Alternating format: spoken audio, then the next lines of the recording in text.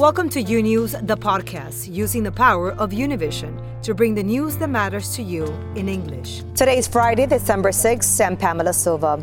These are today's headlines. Days after a major shooting at a base in Hawaii, another shooting at a military facility, this time in Pensacola, Florida, several people reportedly killed, including the shooter. A shocking robbery gone wrong near Miami, two suspects hijacking a UPS truck, leading police on a wild chase across two counties. Now 4 people are dead.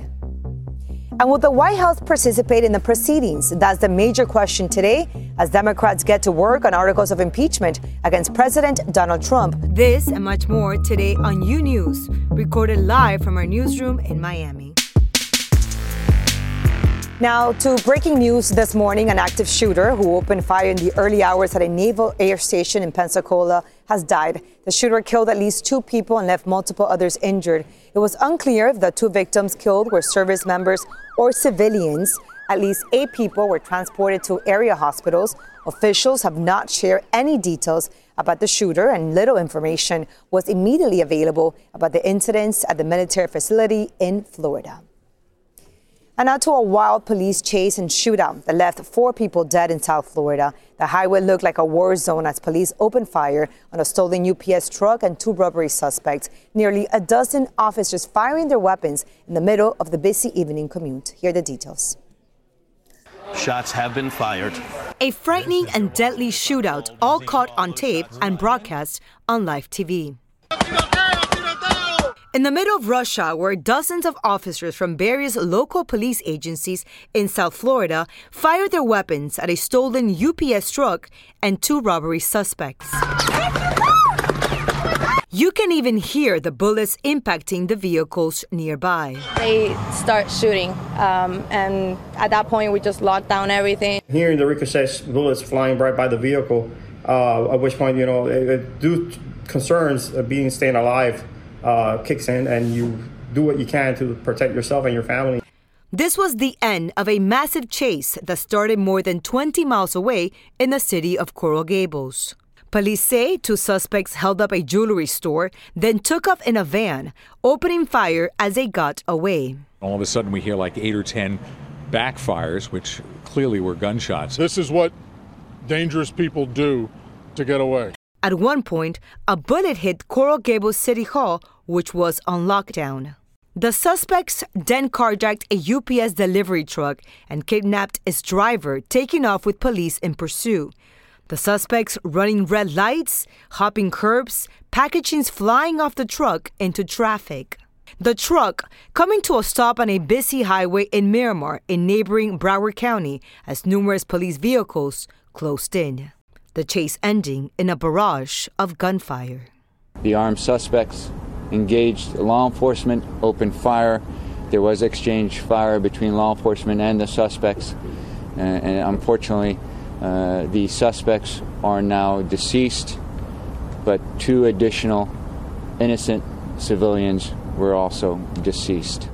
Among those innocent victims, a bystander inside another car at the scene of the shooting, and the UPS driver, identified as 27-year-old and father of 2, Frank Ordonez.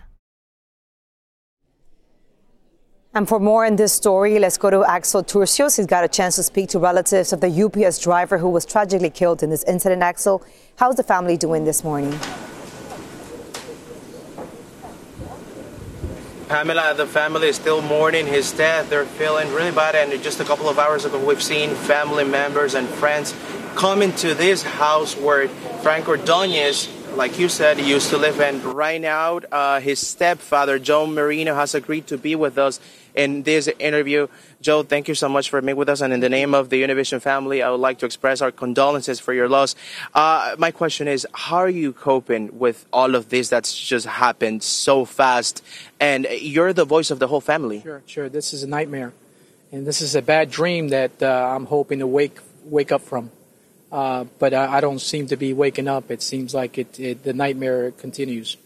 You were telling me that you want your son's death to send a message. What is that? Justice. Justice is what I want. Right now, I haven't received any information other than the FBI. The 5 departments that were involved in this pursuit. Haven't received a call from anyone other than the FBI. Well, we were at the hospital last night, which Frank never made it to the hospital because the FBI mentioned that he died on the scene. The FBI were very gracious to come down to the house and meet with us and met with me, and there was conversations that I can't reveal because it's an ongoing investigation. They've taken over the investigation. The locals are out of it. Frank was very young. He was 27. Can you tell us a little bit more about how he was as a person? Frank was a very noble young man, a workaholic. Frank never drank, never smoked, and certainly never used drugs. He was a body person, homebody. He was a father of a 3- and a 5-year-old. He was someone that always cared about the family. He worked for 5.5 years in the preload at UPS, which is where they load. It's the morning shift where they load the vehicles overnight, and the drivers come in the morning and they leave for their daily deliveries. And then for about 1.5 years or so, he was a cover driver. He covers different routes for vacation time and sick time. And so he was doing the Coconut Grove route, which is a 24-footer in Coconut Grove. When we got the word from his oldest brother that he has seen it on the news, it was a small package car, a P500 or a P400 that was in Coral Gables. So I told my wife that disregard because that's not Frank. He's in a different route. What happened when you actually found out that was Frank? Well, that was his older brother that called back and identified Frank, because if you see on the video, Frank is crawling from the passenger side steps, and he reaches the street. Once he reaches the street, then he identified as his brother, and that's when he called us back, and then he told us this is where he was. Just a few minutes ago, we were talking about his daughters, and you told me that he loved them so much. Just a week ago, he put all of these Christmas decorations. How are you planning? Are you even planning to tell them? I mean, they're little. They're a 3-year-old and a 5-year-old. How are you gonna? What's the family thinking about this? That's a challenge, because with a 3- and 5-year-old, you're dealing with small children that have no comprehension. All they know is that I don't know when they ask for Dad. I don't know how we're going to react. I don't know what a response is going to be. Have they asked for him? No, they're with the mother. They're not here. They're with the mother right now, and I don't know what the mother's going to say. I'm sure she'll choose the words wisely, and she knows the girls better, being the mother. So hopefully we can overcome this. I don't think we're ever going to overcome this, but in the sense of the girls, how do you tell the 3- or 5-year-old when he's here with the girls and he goes to the car to get some from the car, and he comes out and the girls are crying for him? So Frank was a very humble young man, hard worker, kind, never hurt anyone, helped everybody, helped his co-workers, helped everyone. Joe, thank you so much. And again, in the name of the Univision family, our deepest condolences for your loss. And of course, we're going to keep in touch with whatever develops in this tragic story. As of now, the FBI has taken over this investigation. Live in Hialeah, I'm Axel Tercios, back in the studio. Thank you, Austin. We shall be pending to the results of the FBI investigation. Thank you so much. Our condolences again to the family of Frank Ordonez. And now on Capitol Hill, the impeachment showdown once again escalating. The House now on track for a vote to impeach President Trump for Christmas after that dramatic announcement from Speaker Nancy Pelosi ordering her deputies to draft articles of impeachment. Karina Sarasa has more details. Speaker Pelosi making it clear Democrats are moving full steam ahead to impeach the president. The president's actions made it necessary. You cannot violate the Constitution in full view. The facts are clear. Democrats are now debating the scope of the charges against Trump and whether they should include obstruction of the Mueller probe. But Pelosi is keeping her cards close. We're operating collectively. It's not going to be somebody put something on the table. We have our own, shall we say, communication with each other. Articles of impeachment could be introduced next week, setting up a House vote on impeachment likely before Christmas. At the White House, the president asked about the matter. Are you worried, sir, about the stain that impeachment might have on your legacy? No, not at all. Not at all. It's a hoax. It's a hoax. It's a big fat hoax. Republicans have insisted Democrats want to impeach Trump simply because they don't like him. They've always wanted to impeach the president. The speaker was asked Thursday if this is personal, and she fired back. Do you hate the president, Madam Speaker? Because I don't hate anybody. Representative Collins, I was raised in a Catholic house. We don't hate anybody, not anybody in the world. So don't accuse me. I did not accuse you. You did. I asked a question. You did. And Representative Collins yesterday suggested that the Democrats are doing this simply because they don't like the guy. I have nothing to do with it. Let me just say this. Pelosi walking back to the microphones to make sure her point was heard. This is about the Constitution of the United States and the facts that lead to the president's violation of his oath of office. I don't hate anyone, so don't mess with me when it comes to words like that. Carolina Sarasa, U News. Thank you, Carolina. And the White House faces a 5 p.m. deadline today to notify the House Judiciary Committee whether it intends to participate in the impeachment proceedings next week. Let's go directly to Janet Rodriguez. She's at the White House with all the details. Janet, what's the latest and what do we know so far? Well, so far, silence from the White House this morning, not saying what their actions will be, but we do not expect the White House to suddenly cooperate with the investigation. They have refused to do so far, and we don't believe the president will be present in the procedures next week. But the White House could give us, a surprise before 5 o'clock, so we're just waiting. But the White House, as we know so far, has refused to cooperate because they say that the impeachment procedure is simply a hoax, as we just heard the president saying, and that they will not cooperate with something that they believe is unfair. And they do believe that the president did nothing wrong, and they have to, until now, refuse to let some key White House officials like Chief of Staff Mick Mulvaney and the U.S. Secretary of State Mike Pompeo testify. So we do not believe they will suddenly cooperate. The president this morning in a tweet calling the impeachment proceeding a horror show, saying that if the Democrats were not doing impeachment, then the situation at the border may be better and even the economy could be even better than it's doing so far, even though we have a very strong economy, and saying that this is simply because of the horror show that the Democrats are holding in Congress. Things are not moving along and things are not doing better. So we wait for 5 o'clock. But as I said before, we do not believe that the White House will cooperate next week. Back to you. We'll be on standby for the 5 p.m. deadline. Thank you so much, Janet, live from the White House. And meanwhile, President Trump is asking the Supreme Court to block a House subpoena demanding his accounting firm hand over his personal records. The justices have already temporarily frozen that subpoena while they consider whether they will hear the appeal. Trump's filing comes after an appeals court ruled it is not unconstitutional for Congress to demand financial information from a president. Trump's personal attorney, Jay Sekulow, argues the case will determine whether Congress can exercise dominion and control over the office of the president. The justices are scheduled to meet behind closed doors next Friday on a similar petition involving a New York grand jury subpoena for Trump's tax returns. Another national news, a new federal jobs report is in. The Labor Department announcing that the United States added 266,000 jobs in November. The unemployment rate declined to 3.5% from 3.6% in October, matching a half-century low. As for wages, they rose a solid 3.1% in November compared with a year earlier. The healthy job gain runs counter to the idea that businesses are struggling to find workers with unemployment so low. A new report says that American households spent more than $1 trillion on their health care last year. The number represents a new milestone, and it marks a more than 4% increase over the year before.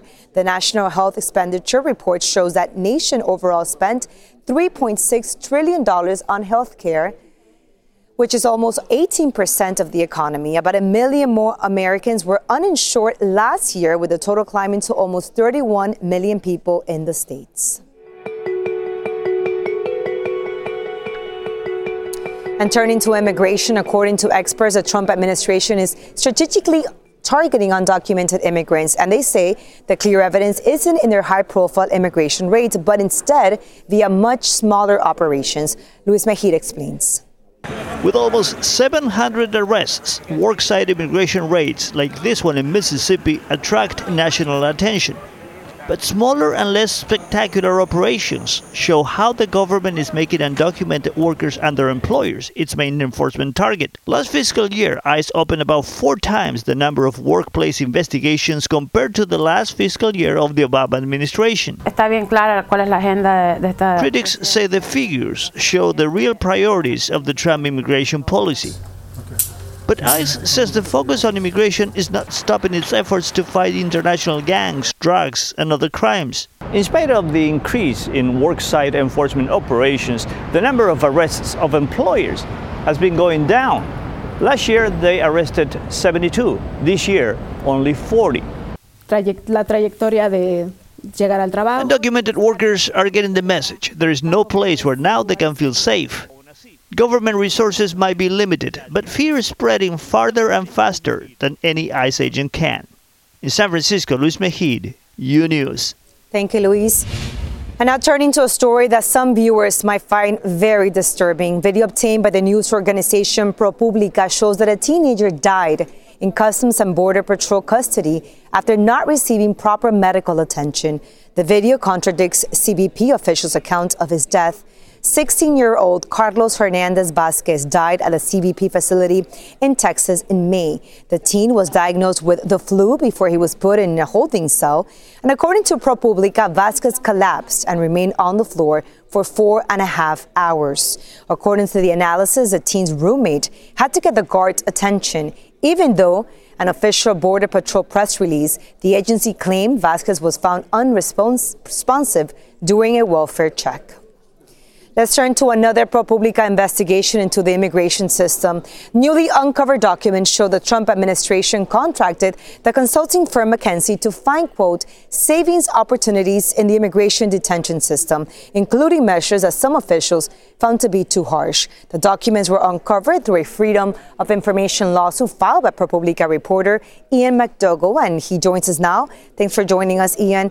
Describe for us what does McKinsey, in this case, his consulting firm, did in this case, and what did his contract raise concerns?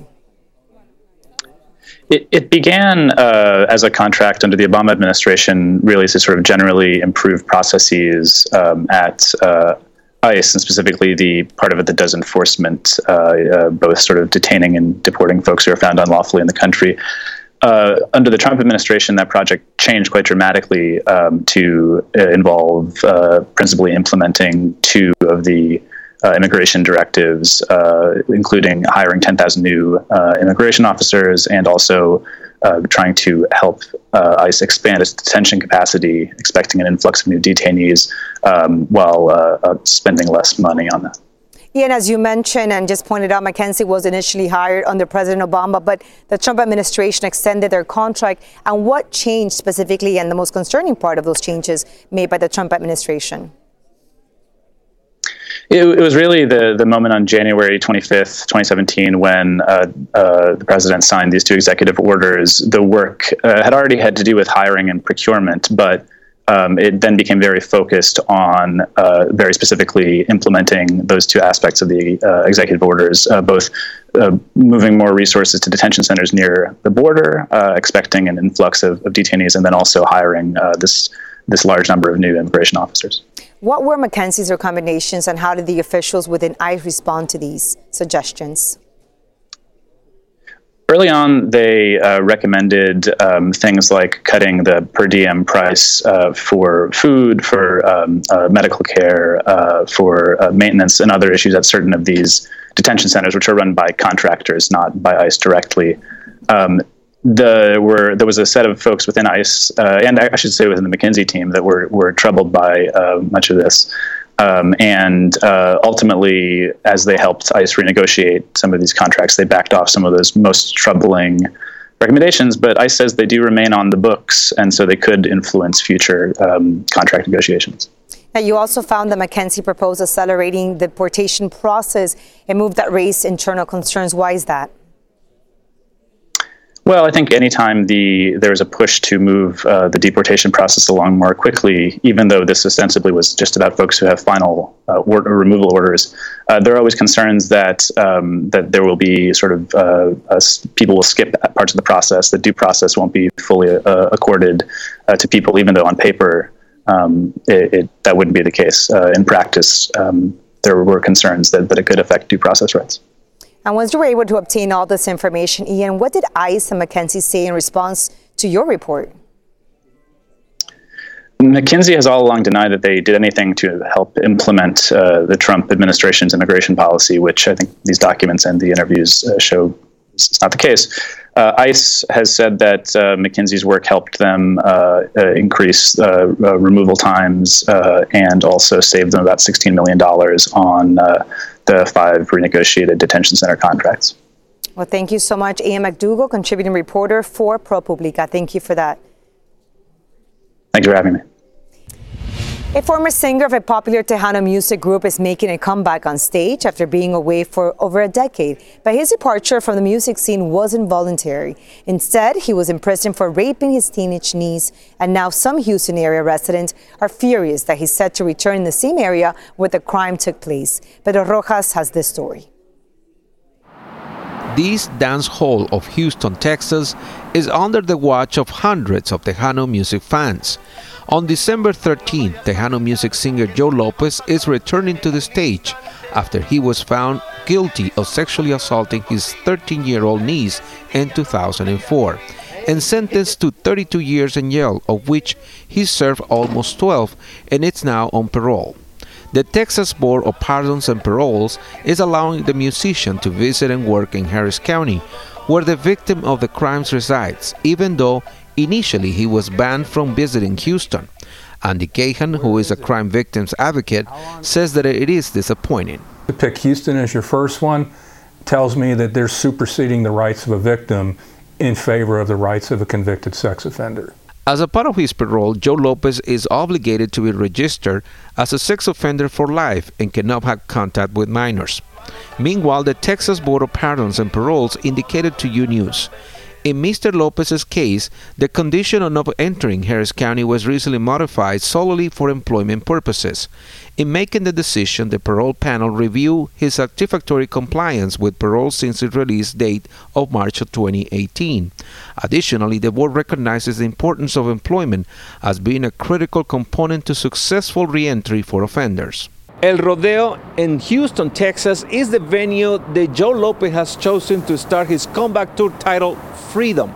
It is a journey that will take him to 6 cities in Texas before this year is over.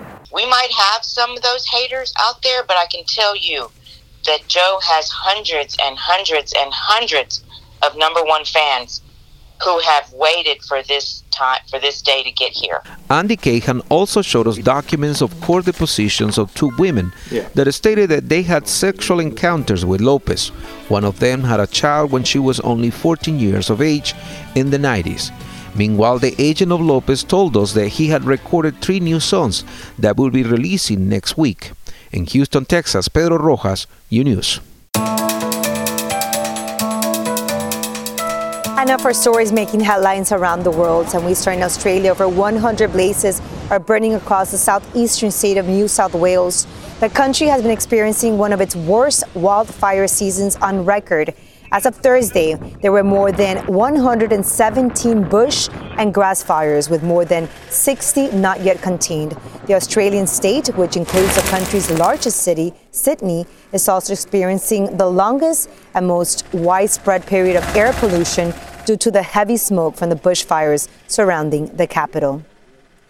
A final report by the Organization of American States is detailing deliberate and malicious steps to rig Bolivia's October election in favor of then-President Evo Morales. The report released Wednesday describes several violations, including the use of a hidden computer server designed to tilt the vote toward Morales. The former president fled to Mexico shortly after the OAS's initial report in early November that described allegations of vote rigging as a political hit, saying the OAS was in the service of the North American empire.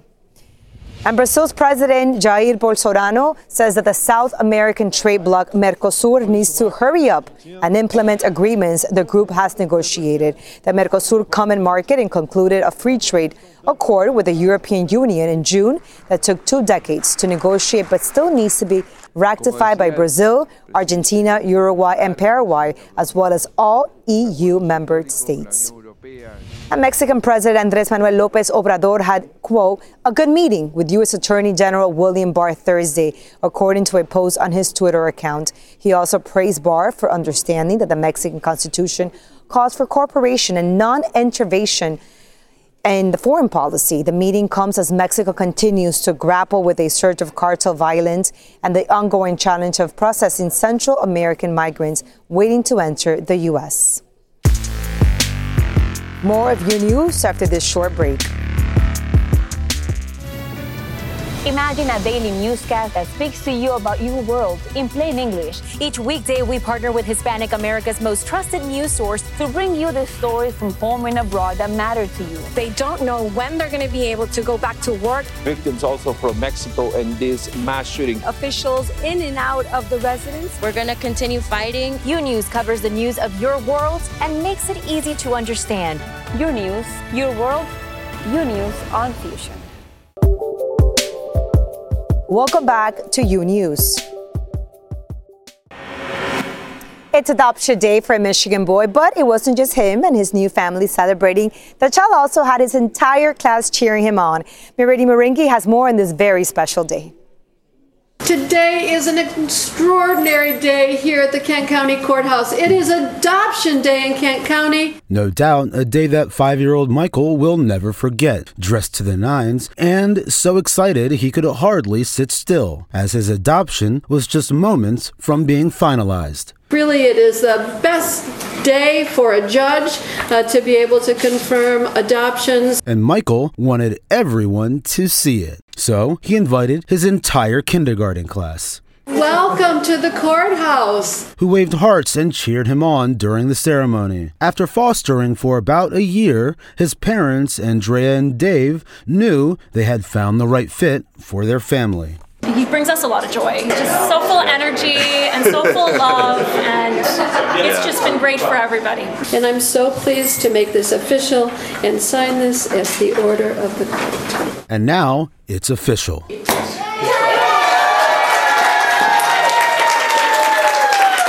Michael has his forever family and no shortage of love all around him. But it's a great tribute to Michael that he had so many of his classmates here, and so many said he was their best friend too. Never have I experienced that before, and it was loads of fun, and the kids were into it and supporting their best friend and of the family of Michael as well. Michael jumping for joy, posing for pictures with his new parents, and of course, his classmates. And the icing on the cake, meeting with Santa to cap off his day. Michael already has everything he wants this holiday season. You know, giving a kid a permanent home, a forever family is just the best gift you can give anybody. Again, we've been really fortunate, and just hopefully other families get to enjoy, you know, a similar moment, similar experience. Mirady Moringi for U News. Thanks for listening to U News, the podcast. Don't forget to follow U News on Instagram, Twitter, and Facebook. And if you haven't yet, go to Apple Podcasts and subscribe, rate, and review. And join us tomorrow for a new episode. Until then.